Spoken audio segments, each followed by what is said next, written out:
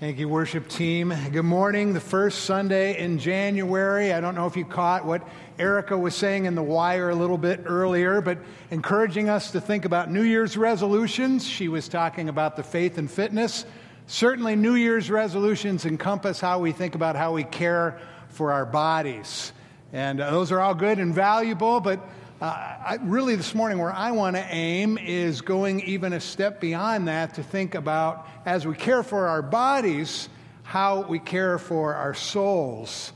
And our scripture this morning, really the main point comes from 1 Timothy chapter 4, verses 7 through 8, where Paul, perhaps thinking of people's propensity to make resolutions, says, train yourself for godliness.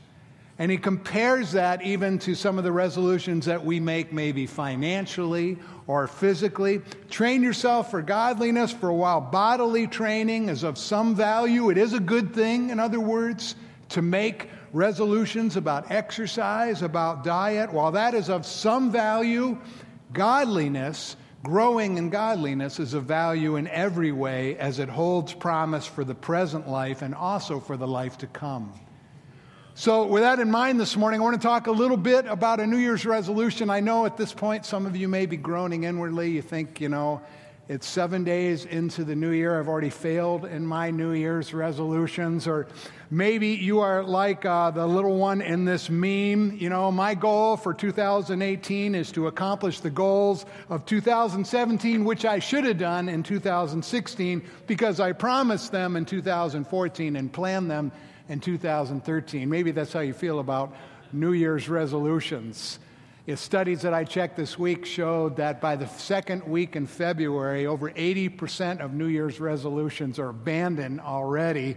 And that if you track people who've made New Year's resolutions through a whole year, by the end of the year, only about 8% are still keeping them. So I know we get caught in that. And I know many of us have made resolutions enough times and failed in them that, we're at the point where as the new year comes around, we don't even want to make any more New Year's resolutions. I want to encourage you this morning, especially if that describes you. That certainly has described me. I want to encourage you this morning with a practical, achievable way for this resolution to train yourself in godliness over the next year. Let me give you that resolution. This is just one piece of training yourself in godliness. Let me give it to you kind of in language that's a couple centuries old. This is the language of Jonathan Edwards, one of the greatest preachers and theologians that our nation has ever known. Here's a resolution that he made, among with many others. He made this actually when he was 19 years old, resolved to study the Scriptures so steadily, constantly, and frequently as that I may find and plainly perceive myself to grow in the knowledge of the same. Now that's language is a century or two old. That may not hit you like it hits me. Let me give you my paraphrase, because this is a resolution that I have adopted in my life. Let me give you my paraphrase of Jonathan Edwards' resolution. This is my resolution each year. I want to be, over the next year, I want to be in the Bible so regularly and frequently that as at the end of the year I look back over the past year, I can see how I have grown in godliness.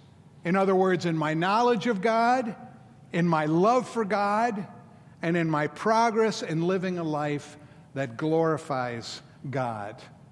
That is, I want to tell you this morning, I want to encourage you this morning, that is a practical, achievable goal. Now, why? Maybe it's helpful to begin with the question, why? Why is being in Scripture, why is that essential to growing in godliness? And for that, I want to give you a little bit of an illustration. This is a little medicine cup that I've got in my hands here. That holds about 1 ounce of liquid. How many ounces of water do you think that your body needs during the course of an average day? Mayo Clinic, through their online web compendium of medical information, says that the average human body needs 64 ounces of water every day to remain healthy. 64 of these little medicine cupfuls of water is what your body supposedly needs. Let me put that in context for you. I went searching for a 7-Eleven this week. Do you know you have no 7-Elevens in Memphis anymore?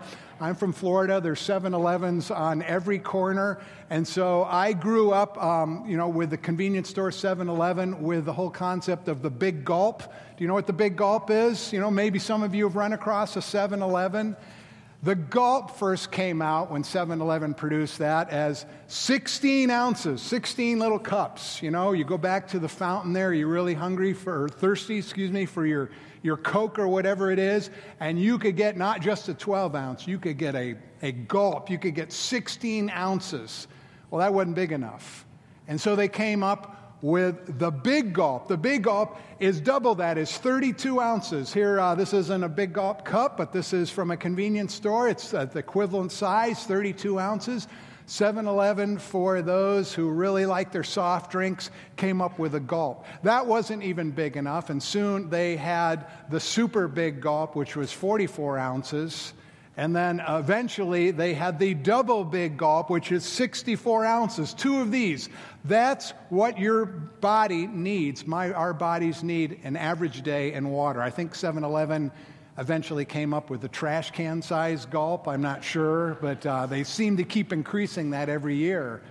But just picture that. 2 of these, or 64 of these, is the amount of water that the average human body needs every day to remain healthy.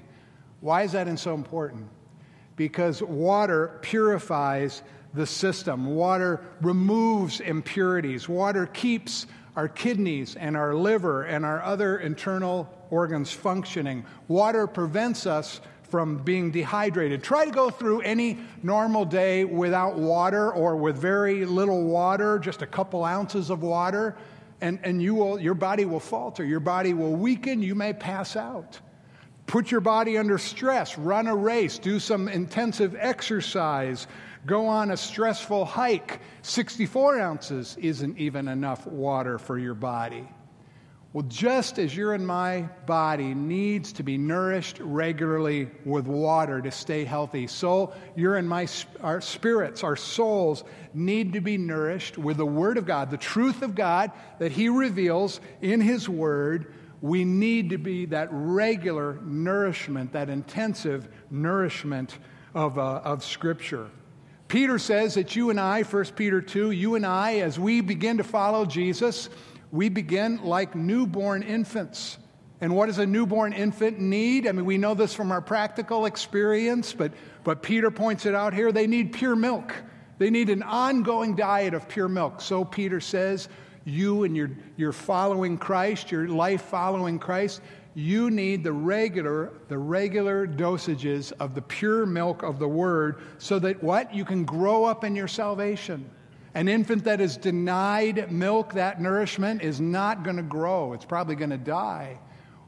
As we come into the Christian life, and we come to know Christ as Savior and Lord, and we begin to follow Him, we need that regular nourishment of His Word. We need to hear the gospel again and again in all of the ways that it's revealed through Scripture if we're going to continue to follow Christ and grow in Him. That was my experience. I did not grow up in a Christian home. My parents did not become Christians till I was about age 13. That's about when I became a Christian. I remember, without that church background, having really no biblical background, I remember that when I came to faith in Christ at age 13, I was given a Bible, but nobody really told me you should be regularly reading this. And so pretty much here was my experience. Maybe you can identify this. Maybe this was your experience. I'd go to church on a Sunday, and I'd hear the pastor give a message, and that'd be like, drinking a little ounce or two of spiritual nourishment. I'd go to youth group on Sunday nights, and I'd hear a good devotional, and there's another ounce or two.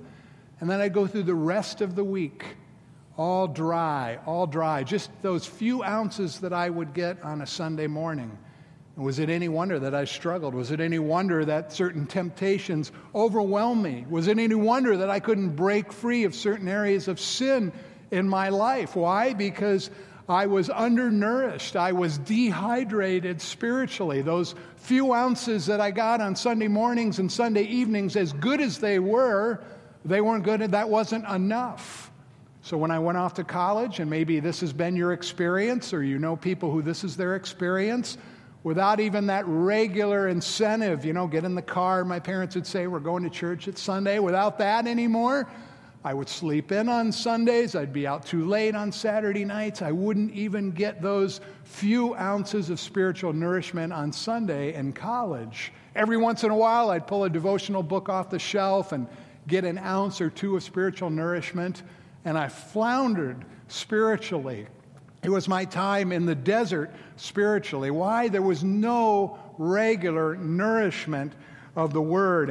And frankly, that's my concern for perhaps many of you. I don't know personally where you are with your intake of the Word, but I suspect for many of you, my experience is in some way your experience. That what you get here on Sunday mornings, maybe here or there during the week, is just a few ounces.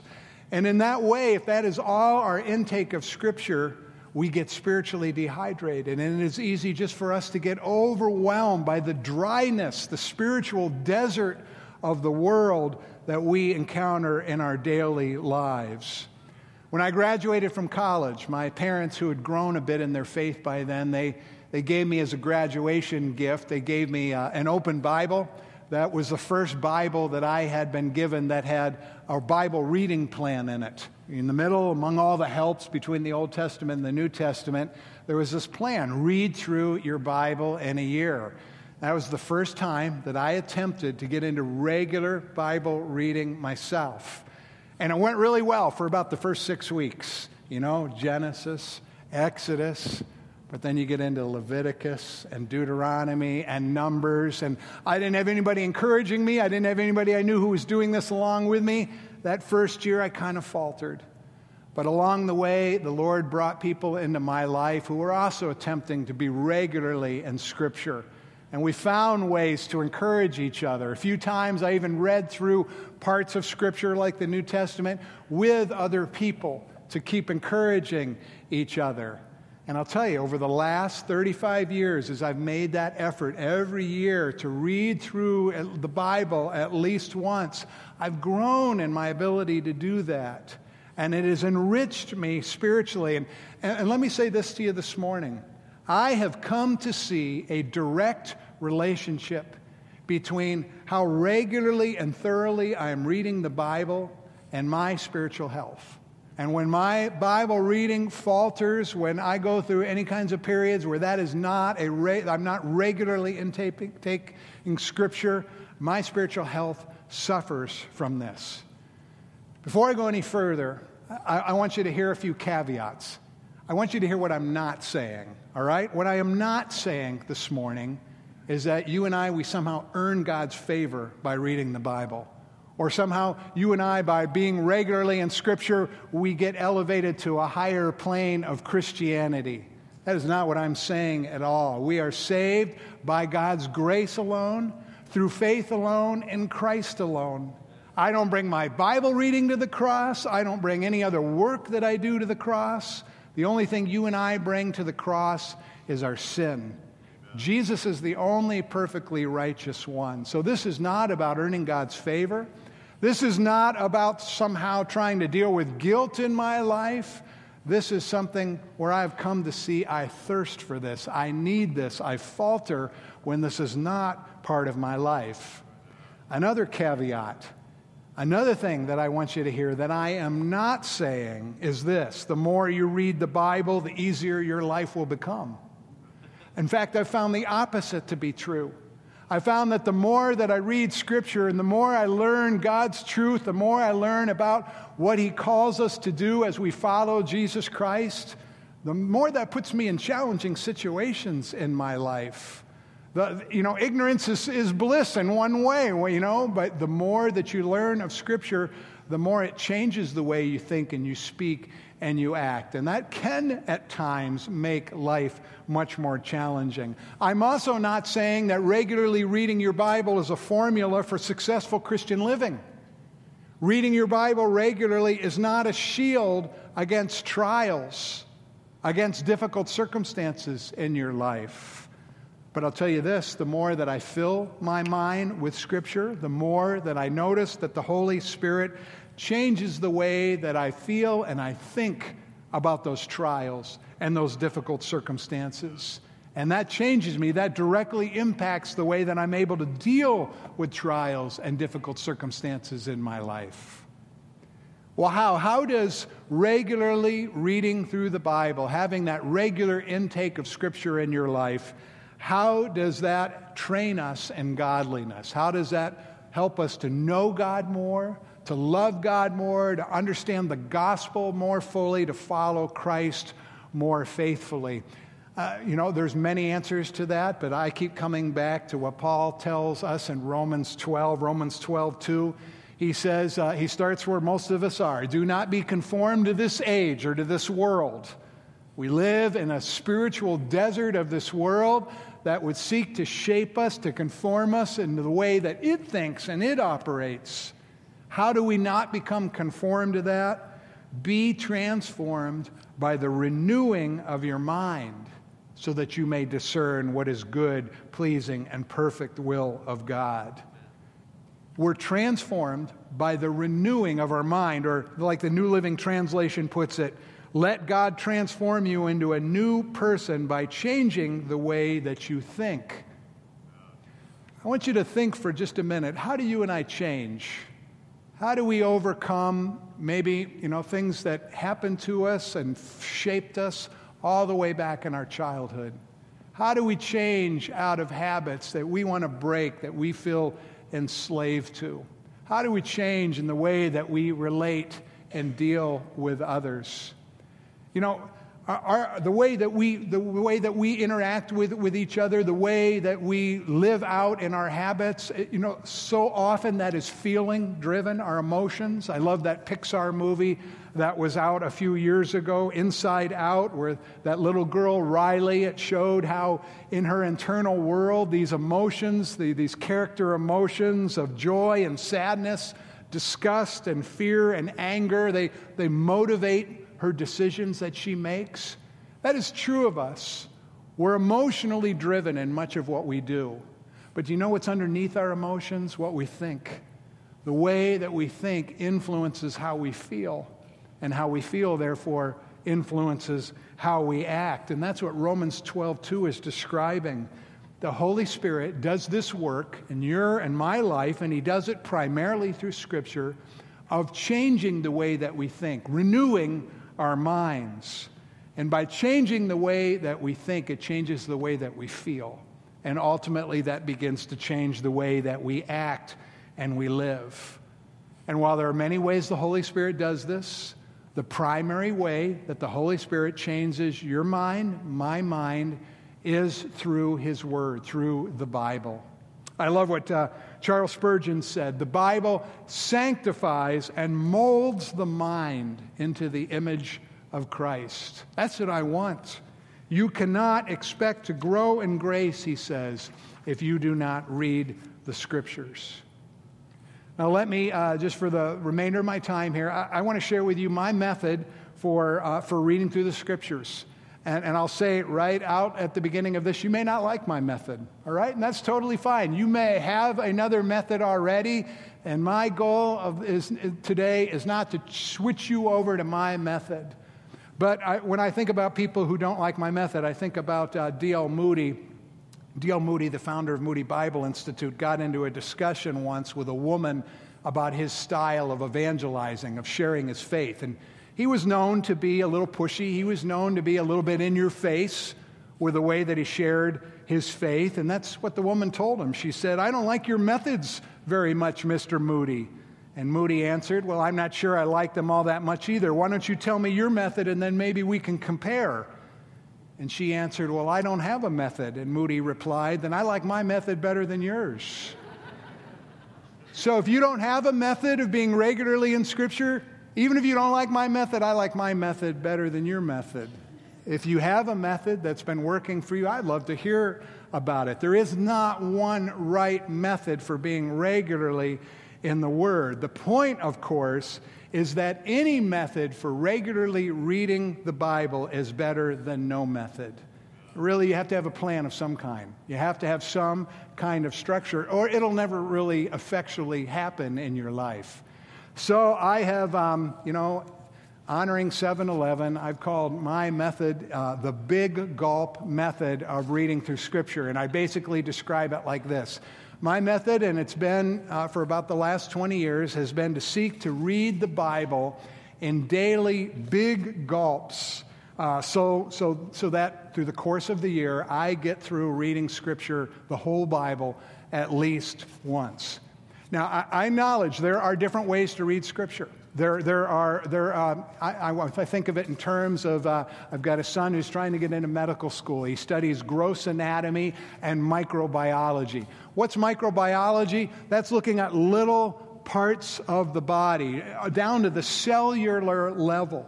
And there's value in that. You need that in understanding the body. That's the equivalent of maybe you have a habit of reading Scripture where you have a couple verses a day and you read those verses, but you study those verses and you meditate upon those verses and maybe you journal about those verses. That's wonderful. I am not criticizing that method at all. That's the microbiology method of Scripture.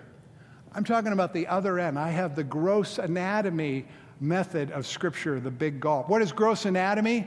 That is the study of the human body, how all the different parts fit together. That is looking at the entire part of the body and how each system in the body works together. That's the Big Gulp method of reading Scripture. When we read the Bible in big gulps, in sections big enough to get us through the Scripture at least once every year, what does it do? It helps us to see and learn how all the different parts of the Bible fit together.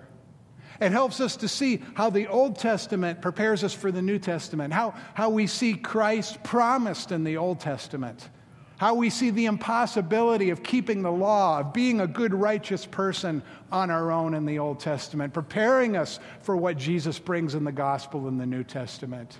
What do we see in the New Testament? We see Jesus come on the scene and reveal the gospel to us and go to the cross to ensure that the gospel is effective for us. We see the kingdom promised. And as you read through Scripture in sections big enough to get you through all of Scripture in a year, you see how that all comes together. You see how God progressively reveals His plan of redemption.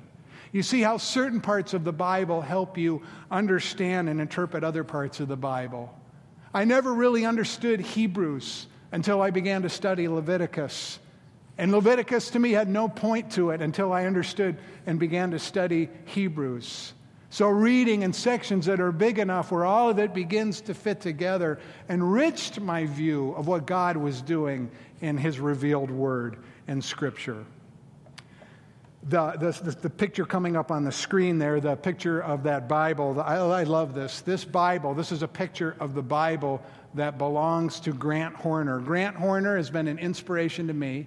He is a professor at the Master's College. That's John MacArthur's college out in California. And Grant Horner began life like me. He did not grow up in a Christian home for the first all the way through his late teen years. He had no one teaching him the Bible. He had no church intake. He didn't go to church at all. His parents didn't take him into church. He fell into the drug culture. But in his late teens, early 20s, he was radically saved out of the drug culture. So here he is, a brand new believer.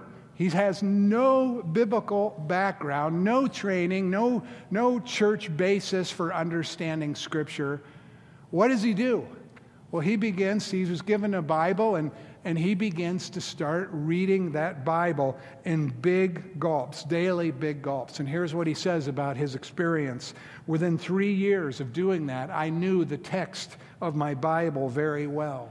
25 years later, it was essentially imprinted, all of Scripture imprinted on my mind and heart. I know precisely where virtually everything is in my Bible. Like I said, he now teaches at the Master's College, and he describes the experience of being interviewed. Of course, you go through a number of interviews, but your last interview, apparently, if you come on the faculty of the Master's College, is you're interviewed by Pastor John MacArthur yourself. And through the course of that interview, as it neared the end of the interview, John MacArthur said, "Can I see your Bible?" And the Bible up on the screen is the Bible that he had with him at the time. And he said, I was horrified because I had literally read my Bible to the point where it was falling apart. The cover was gone. The stitching in the spine was coming apart. The pages were curling and all marked up. He was horrified in handing over his Bible to John MacArthur because it looked like it had been through a tornado. And MacArthur looked at the Bible and replied, "Well, if your Bible is falling apart, you probably aren't." And isn't that the truth? The more that we are in Scripture, even in the midst of the trials and difficult circumstances that we go through, the more we can go through those without our lives falling apart. So with that, that's what I want to be like. I want to know the Bible so well that I precisely know where everything is in it, that I can turn to wherever I'm looking for. I want it to be imprinted not just in my mind, but on my heart. I don't want to do this to become some kind of superior Christian. I don't want to do this because I'm a pastor.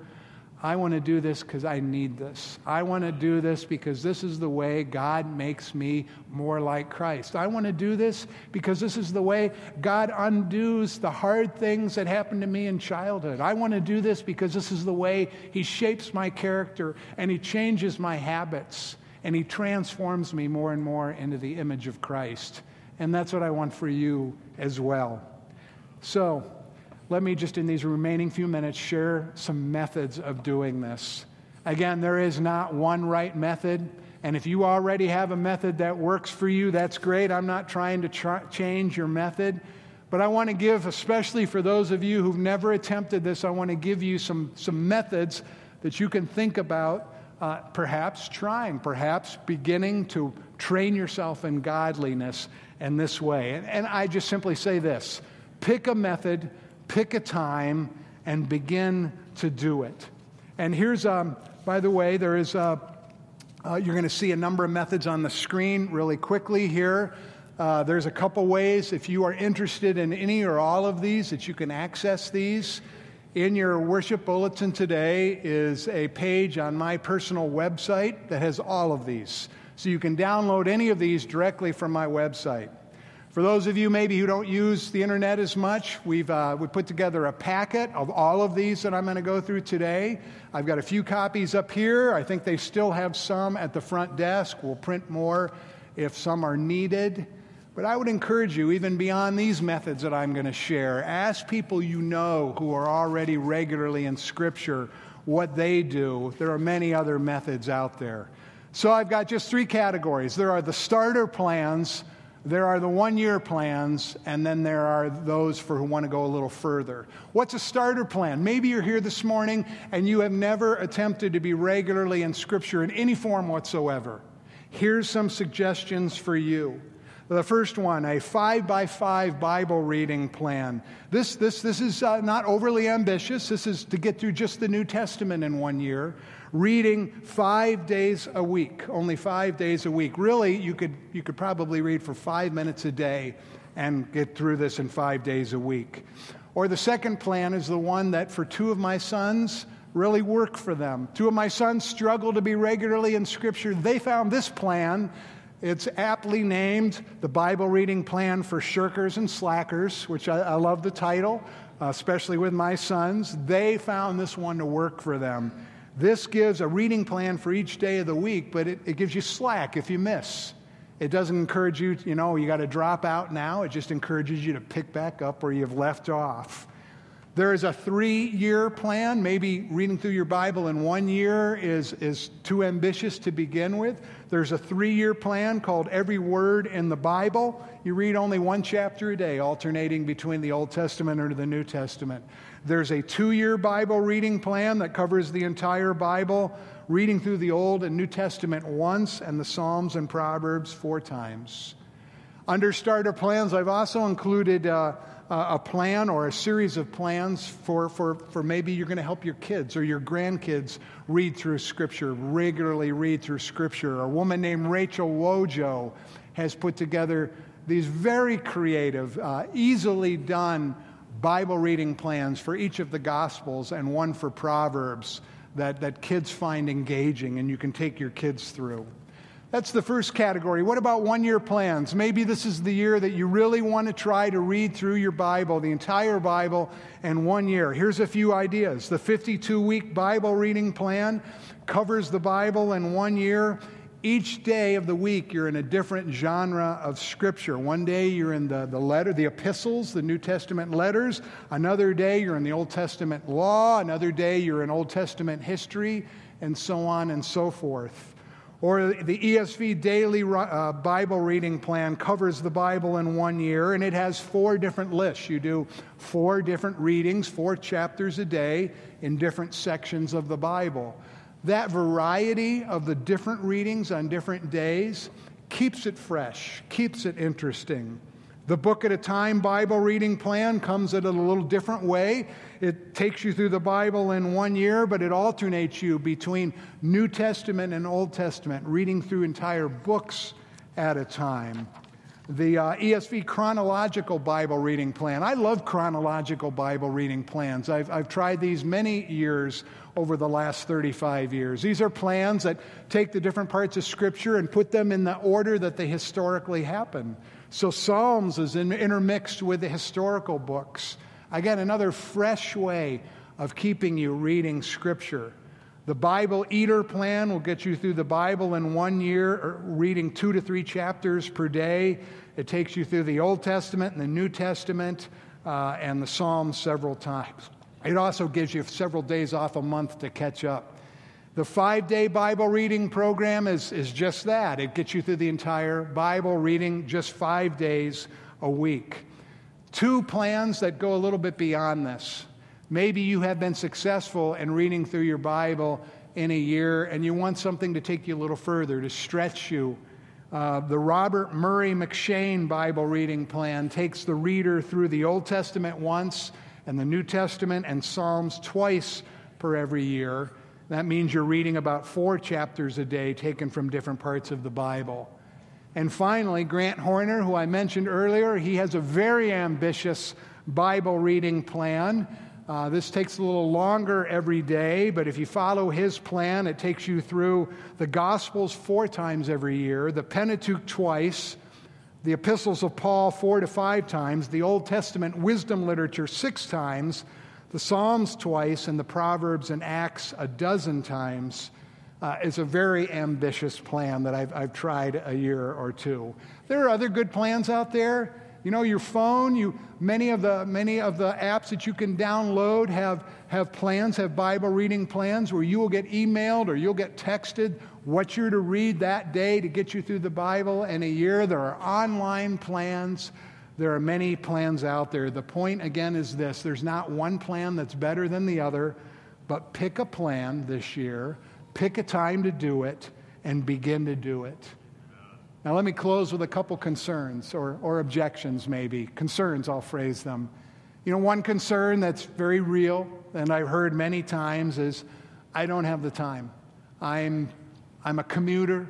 I'm a mother or a father of young children, newborn children. And that's a reality. God takes us through seasons of our life where time is very, very precious. If you're a commuter, though, there's time on the road. There's time that you can listen to Scripture audibly. If you are a young mother, a young father, I remember when our kids were little and I took my share of those nighttime bottle feedings, I'd have a New Testament open on the table right next to where I was nursing our kids. I could read a paragraph while I was giving one of our sons a bottle, maybe a chapter or more. I didn't shoot for any higher than that. I just wanted some intake of Scripture on a regular basis. God is not grading on a curve here. We're not doing this to become somehow superior Christians. We're doing this to nourish ourselves. So if your life circumstances are such where a 1-year Bible reading plan is not doable for you, where can you start? What little nourishment can you get? Another one, I find reading difficult. Maybe that's a reality for you as you're not a reader. There are many audible versions of Scripture that help you intake of Scripture. Or maybe this, I've tried this before, Dan. I've tried reading through the Bible before, and I've failed. And again, that was my experience the first few times I attempted this. Let me give you the words of Grant Horner again. If you miss a day or two, okay, get over it and then keep going. Don't cover yourself in sackcloth and ashes and quit. In fact, I love what J.R. Miller says about the Bible because it speaks to me. Maybe it speaks to you as well. The Bible is indeed a book for the unsuccessful. Its sweetest messages are for those who have fallen. It is full of comfort for those who are in sorrow. It has many special promises for the needy. It is a book for those who have failed, for the disappointed, the defeated, and the discouraged. Does that describe you? That certainly describes me at times in my life where I have failed, I am disappointed, I am defeated, I am discouraged. The Bible is what I need. It speaks to me in those states. Yes, it's January 7th, and most resolutions start on January 1st. But you know what? The goal is not necessarily to check off 365 days. The goal is to regularly get into the intake of Scripture so you can begin today, or you can begin tomorrow, or you can begin next week or next month, or you can begin in July. All of these plans work wherever you start in the year. If you miss and you fall off on one of these plans, you can pick them up wherever you left off, and they work. Let me leave you with this last quotation from Thomas Brooks. When I think about all that there is around us to read on the internet and books and magazines and newspapers, I always come back to what Thomas Brooks says, speaking of the Bible. Love this book above all other books. Prize this book above all other books. Read this book before all other books. Study this book more than all other books. Let's pray. Father God, I thank you so much that you have chosen not to remain distant, but to reveal yourself, who you are, your truth, how we are saved through Jesus Christ. You've revealed all of this to us in your word. And Lord, I pray for my brothers and sisters here this morning. I pray the same thing that I pray for myself, Lord, that Bible reading would not be something as a badge of honor as a Christian, as some way of feeling better about ourselves or thinking of ourselves as superior Christians. It would come out of an intense thirst. I pray, Lord, that you would heighten the thirst that each of us have to know more about you, to know more about Christ, to know more about your truth and what it means to walk in it. Lord, give us a thirst for your word. Help us to take those steps to train ourselves in godliness as we regularly intake your word. We pray this in Jesus' name. Amen.